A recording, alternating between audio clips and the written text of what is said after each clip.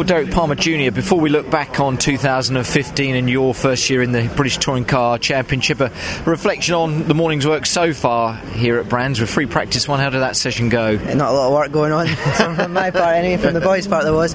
We had a brake master cylinder failure, it looks like, so we had to kind of call it short early. Not easy to fix, just takes a bit of time, so unfortunately we sort of missed FP1, so we've got a lot of work to do for FP2, but we'll be alright. We'll get it done and get a bit of performance running at the end of FP2 and see where we're at.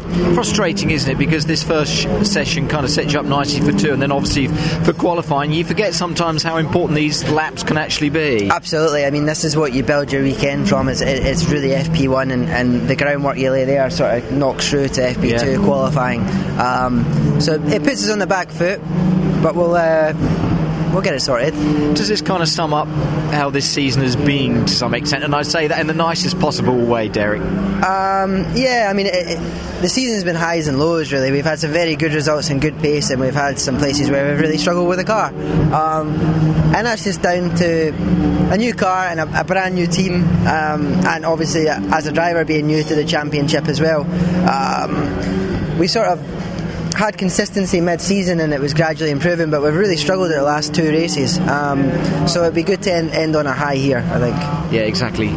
Take us through the team spirit though throughout 2015, and obviously the powers working on the car. How have they found it in general? How would you feel that they found this championship, and just maybe how tough it is to get the car right, and to do it right, and obviously make it competitive within this really tough championship? Yeah, I mean, credit to all the guys up and down this pit lane.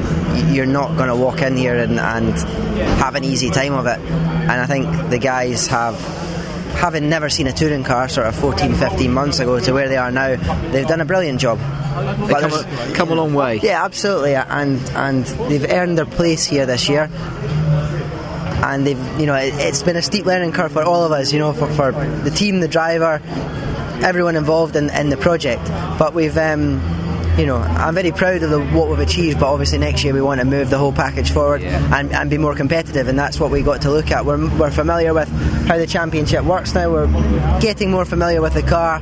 We've got a winter now to change to the new kit, which will be very interesting, and do some testing and come back next year stronger. But yeah, we've laid the foundation for the team and setting up all the infrastructure that goes with that to then progress it all forward. So yeah. So you're excited about 2016 and looking ahead to that? Oh yeah, absolutely. I mean, that was always the thing. We knew we weren't going to come here and sort of